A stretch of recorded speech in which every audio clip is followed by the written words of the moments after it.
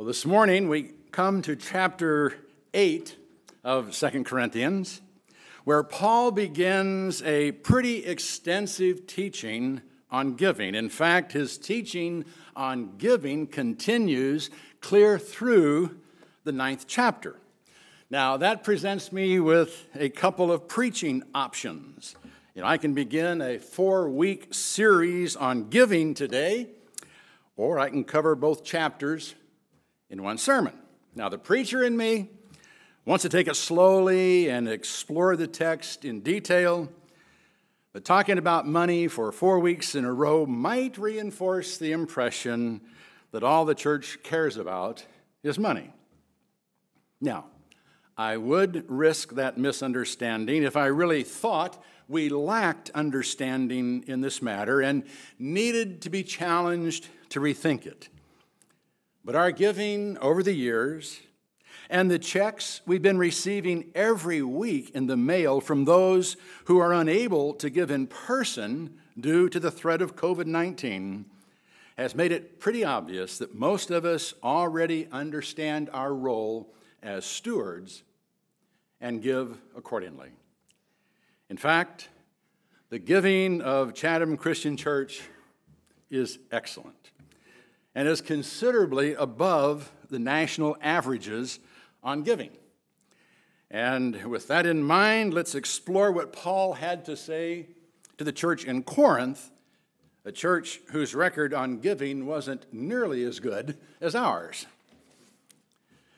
Now, having said that, I don't want you to assume there is nothing more for us to learn about giving. In fact, as Paul here addresses the matter of giving, he interestingly ties together grace and giving. And he ties it into something we might actually call the grace of giving. He begins by referring to the grace of God, and then speaks of giving as a gracious work, holding up the grace of our Lord Jesus as an example of sacrificial giving. He then ends with a reference to the surpassing grace of God in our lives. It wouldn't be a stretch to even suggest that Paul here pictures giving itself as a grace, as he did in Romans, when he noted that the ability to give liberally was a gift, a grace. It's the same Greek word, a grace, a gift from the Holy Spirit.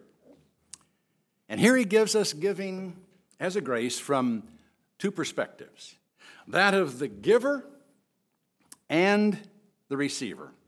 In the giver's life, because it comes from a heart that's been touched by the grace of God, and in the receiver's life, because it's a blessing that brings joy and delight. So giving is without a doubt a grace.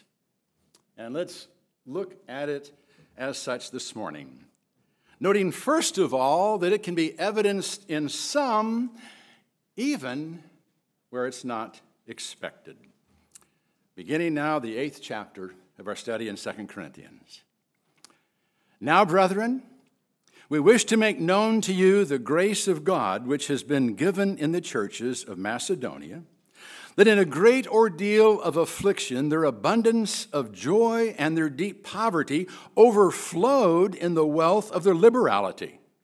For I testify that according to their ability and beyond their ability they gave of their own accord, begging us with much entreaty for the favor of participation in the support of the saints. And this not as we had expected, but they first gave themselves to the Lord and to us by the will of God. You may recall that Paul was writing this letter from Macedonia, the province that included the churches of Philippi, Thessalonica, and Berea. He had gone there hoping to get news from Titus about the church in Corinth. Well, while there, the churches informed him that they wanted to contribute to the fund he was collecting for the saints in Jerusalem. Judea had been hit by a severe famine, and the Christians there were in real need. The Romans took care of fellow citizens. and Jews around the world sent relief supplies to the Jews in Jerusalem, but the saints were left with nothing unless Christians came to their aid. So Paul was raising money from the churches he visited to help care for them. Apparently, however, he hadn't asked the churches of Macedonia to help because they were undergoing a great deal of hardship themselves. Paul says they were in deep poverty. The word he used refers to beggars in need. They were in no condition, it would seem, to do anything for anyone else. So Paul hadn't asked. When they heard of the need, they begged Paul to let them have a part in the collection. They begged for the favor of participation in the support of the saints. Now, Paul hadn't expected this. But when they gave themselves to the Lord, their poverty overflowed in the wealth of their liberality, and they gave far beyond what anyone would have expected. No professional fundraiser in his right mind would have gone to the poorest churches in the area, churches filled with Christians who almost had to beg for a living and tried to raise funds. But that's where Paul found liberal givers. And it's not a bad word, liberal, when it's used in this context, okay? That shouldn't surprise us, though, that he found liberal givers there. It really shouldn't surprise us. It's not those with overflowing bank accounts who meet our financial needs week in and week out. They are met by financially limited, often in-debt believers who have given themselves to the Lord. And indeed, giving yourself to the Lord is the first step to gracious giving. And those who do so can confidently write a check to the church even before the bills are paid and the groceries are bought. Those in Macedonia had discovered the grace of giving. Those in Corinth, not so much. So Paul encouraged them to follow through on what they knew they should be doing. Verses 6 through 12. Consequently, we urged Titus that as he had previously made a beginning, so he would also complete in you this gracious work as well. But just as you abound in everything, in faith and utterance and knowledge, and in all earnestness and in the love we inspired in you, see that you abound in this gracious work also. I'm not speaking this as a command, but as proving through the earnestness of others the sincerity of your love also. For you know the grace of our Lord Jesus Christ, that though he was rich, yet for your sake he became poor, that you through his poverty might become rich. And I give my opinion in this matter. For this is to your advantage, who were the first to begin a year ago, not only to do this, but also to desire to do it. But now finish doing it also, that just as there was the readiness to desire it, so there may also be the completion of it by your ability. For if the readiness is present, it is acceptable according to what a man has, not according to what he does not have. Apparently, Titus had told the Corinthians of the need in Jerusalem the year before, and they had expressed a desire to do something about it.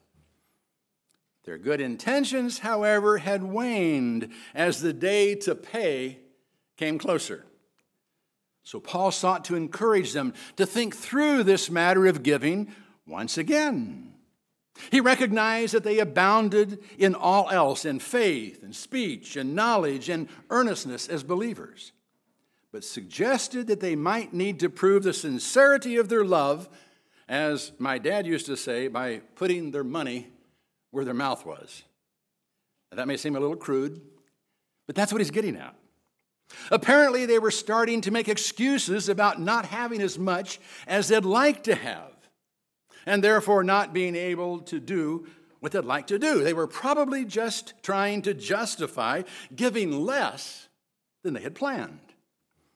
Well, Paul told them not to worry about what they didn't have, but to just be honest about what they did have.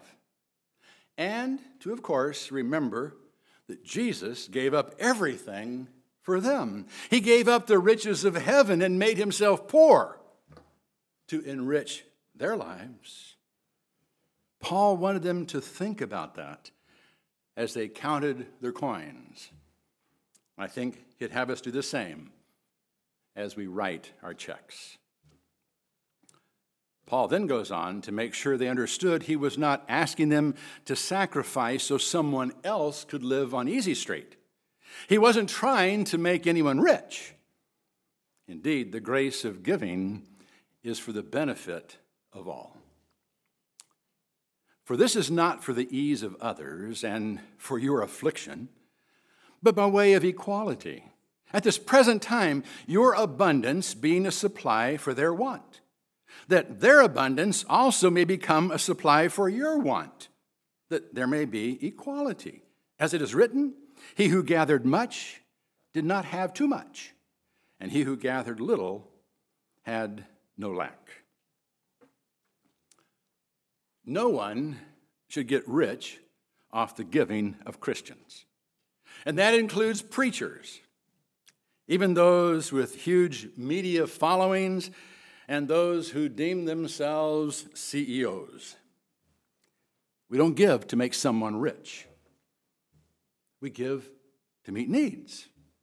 Paul wasn't asking the Corinthians to make themselves poor so saints in Jerusalem could build fancy buildings, pad their pews, or buy state-of-the-art equipment to go online. He didn't want the Corinthian Christians eating oatmeal so those in Jerusalem could eat steak, unless they had a problem with their cholesterol. He simply wanted them to use the abundance God had sent their way to help those who were in need. He spoke of a need for equality. Now, I do not believe he was saying all funds should go into a central pool and be shared evenly with everyone. He wasn't even saying that it would be wrong for one church to have padded pews unless they all had padded pews. He was simply saying God gives us opportunities to help those in need, so when we have a need, they'll be able to help us. The equality comes from opportunities to be both the giving and receiving ends of Christian charity. God wants us to have opportunities both to help and to receive help, so we'll learn to depend on one another and to watch out for one another. It's wrong for a Christian to sit idly by with a fat bank account while a brother goes without food. Or for a church to store up excessive money for emergencies that they may have in the future when there are legitimate emergencies in other churches or on the mission field. Now, we must not squander funds or be poor stewards, but we shouldn't sit on huge contingency funds when legitimate needs already exist in the kingdom. Then Paul shares with us the steps he took to make sure there was no question how the funds were handled once they were collected, that they were handled in the sight of all. But thanks be to God, who puts the same earnestness on your behalf in the heart of Titus. For he not only accepted our appeal, but being himself very earnest, he has gone to you of his own accord. And we have sent along with him the brother whose fame in the things of the gospel has spread throughout all the churches. And not only this, but he has also been appointed by the churches to travel with us in this gracious work, which is being administered by us for the glory of the Lord himself, and to show our readiness, taking precaution that no one should discredit us in our administration of this generous gift. For we have regard for what is honorable, not only in the sight of the Lord, but also in the sight of men. And we have sent with them our brother, whom we have often tested and found diligent in many things, but now even more diligent because of his great confidence in you. As for Titus, he is my partner and fellow worker among you. As for our brethren, they are messengers of the churches, a glory to Christ. Paul was very careful to take precautions that no one should discredit him in the administration of this generous gift. He made sure that reputable and honest men accompanied Titus to Corinth to assist in the collection. He wanted to make sure that the way they handled the funds was not only honorable in the sight of God, but also in the sight of men. They were very careful to abide by the old Chinese saying, "In a field of melons, do not stoop to tie your shoes." He wanted there to be no question in anyone's mind about how the funds were handled and whether or not they got where they were intended to go. I think it's vital that churches and parachurch organizations follow Paul's example in this. Every month, we publish a financial statement that is a record not only of our account balances, but of receipts and expenses. Before COVID, when we handed out bulletins at our morning worship service, we included them in the bulletins. Now they're simply placed in the information rack in the hallway. If you haven't done so, I encourage you to take one. We've actually got 2 months' worth out there, as well as the projection for the year. Take those items and read them carefully.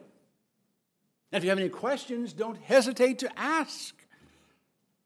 Every year we ask the congregation to approve that the financial projection is in keeping with good stewardship.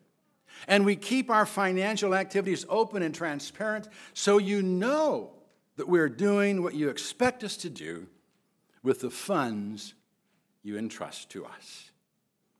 Our records are made public to assure that the money is in safekeeping and to keep those entrusted unaffected by covetousness. This is interesting. Therefore, openly before the churches, show them the proof of your love and of your reason for boasting about us. For it is superfluous for me to write to you about this ministry to the saints, for I know your readiness, of which I boasted about you to the Macedonians, namely that Achaia has been prepared since last year, and your zeal has stirred up most of them. But I've sent the brethren that our boasting about you may not be made empty in this case, that, as I was saying, you may be prepared, lest if any Macedonians come with me and find you unprepared, we, not to speak of you, should be put to shame by this confidence. So I thought it necessary to urge the brethren that they would go on ahead to you and arrange beforehand your previously promised bountiful gift, that the same might be ready as a bountiful gift and not affected by covetousness. There was no need for Paul to go into detail about the need in Jerusalem. They were aware of it and had committed themselves to doing something about it the year before. In fact, he had told the Macedonians of the Corinthians' readiness and zeal in this matter. He was a little concerned, however, that since so much time had passed, and since during that time they had apparently accumulated a sizable amount for the collection, that they might have had second thoughts about giving it. It's one thing to say, I'll start saving to be able to give next year. And it's quite another to take that pile of money and hand it over without thinking, that's a lot of money. I could sure use some of that for a need I have. And the larger the sum of money involved, the more likely it is that covetousness will slip in. That's, quite frankly, one reason many of us give our tithes and offerings on a weekly basis. 10% of one's income is a pretty healthy amount in these inflated days, even 10% of 1 week's income. So the sooner we get the tithe out of our house, the less it's apt to find itself migrating to other needs. Now, having said that, I do realize some of us budget on a biweekly or monthly basis and find it convenient to figure a tithe on that schedule. And to be quite frank, Dave really likes seeing a big offering at the beginning of each month. It enables him to send out mission checks the first week of the month and then deal with other bills as they come in. And that's a good thing on a couple of levels. Not only does it enable our funds to get where they need to go as quickly as possible, but it keeps us as a church from thinking about other ways to spend that money. Congregationally and individually, we need to get funds where they're supposed to go as quickly and responsibly as possible. Not only will that help avoid the temptation of covetousness, but the sooner we get the funds where they're supposed to go, the sooner they will result in thanksgiving to God. Now this I say, he who sows sparingly shall also reap sparingly, and he who sows bountifully shall also reap bountifully. Let each one do just as he has purposed in his heart, not grudgingly or under compulsion, for God loves a cheerful giver. And God is able to make all grace abound to you, that always having a sufficiency in everything, you may have an abundance for every good deed. As it is written, he scattered abroad, he gave to the poor. His righteousness abides forever. Now he who supplies seed to the sower and bread for food will supply and multiply your seed for sowing and increase the harvest of your righteousness. You will be enriched in everything for all liberality, which through us is producing thanksgiving to God. For the ministry of this service is not only fully supplying the needs of the saints, but is also overflowing through many thanksgivings to God, because of the proof given by this ministry that they will glorify God for your obedience to your confession of the gospel of Christ and for the liberality of your contribution to them and to all, while they also, by prayer on your behalf, yearn for you because of the surpassing grace of God in you. Thanks be to God for his indescribable gift. If God's people give with the right attitude and for the right reasons, God will bless their liberality. He will see to it that they always have enough to do what he would like them to do. If we sow bountifully, we'll reap bountifully, but not to gorge ourselves and live sumptuously. We'll have plenty for all the good deeds he wants us to do. Now, that says a lot about our motivation for giving. Now, it is true that we were promised in Malachi that if we'll tithe to the Lord, he'll open up the windows of heaven and pour out for us a blessing until there is no more need.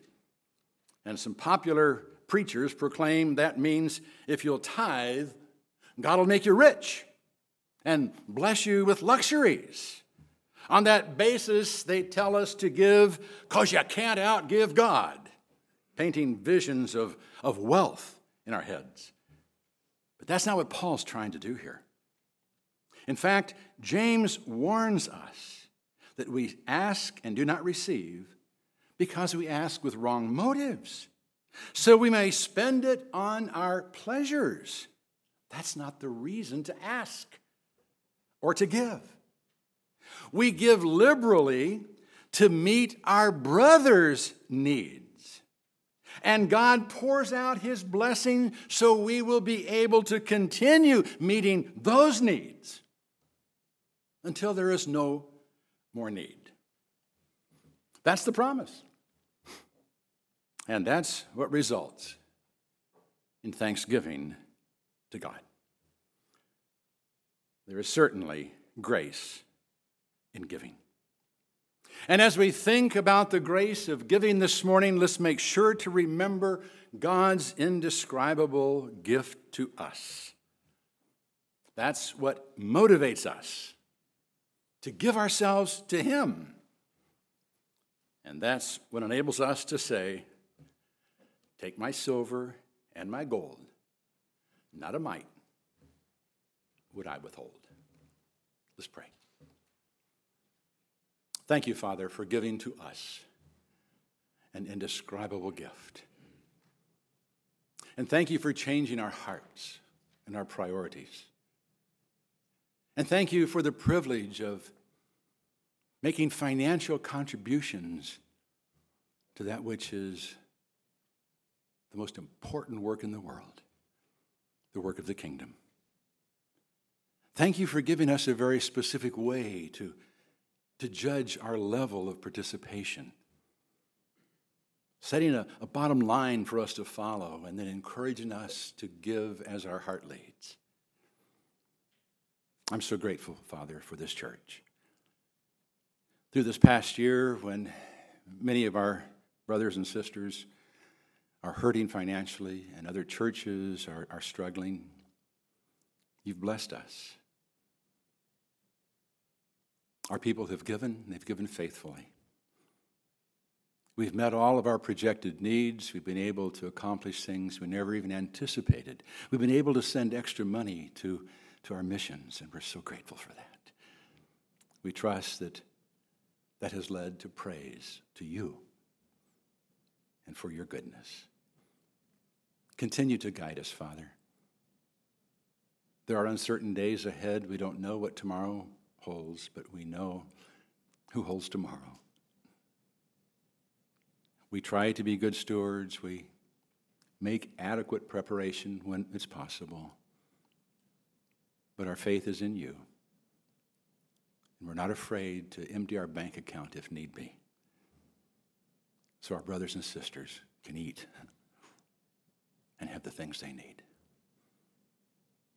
Thank you for challenging us, for equipping us, enabling us to be servants who are found faithful in a very pragmatic matter, that of giving.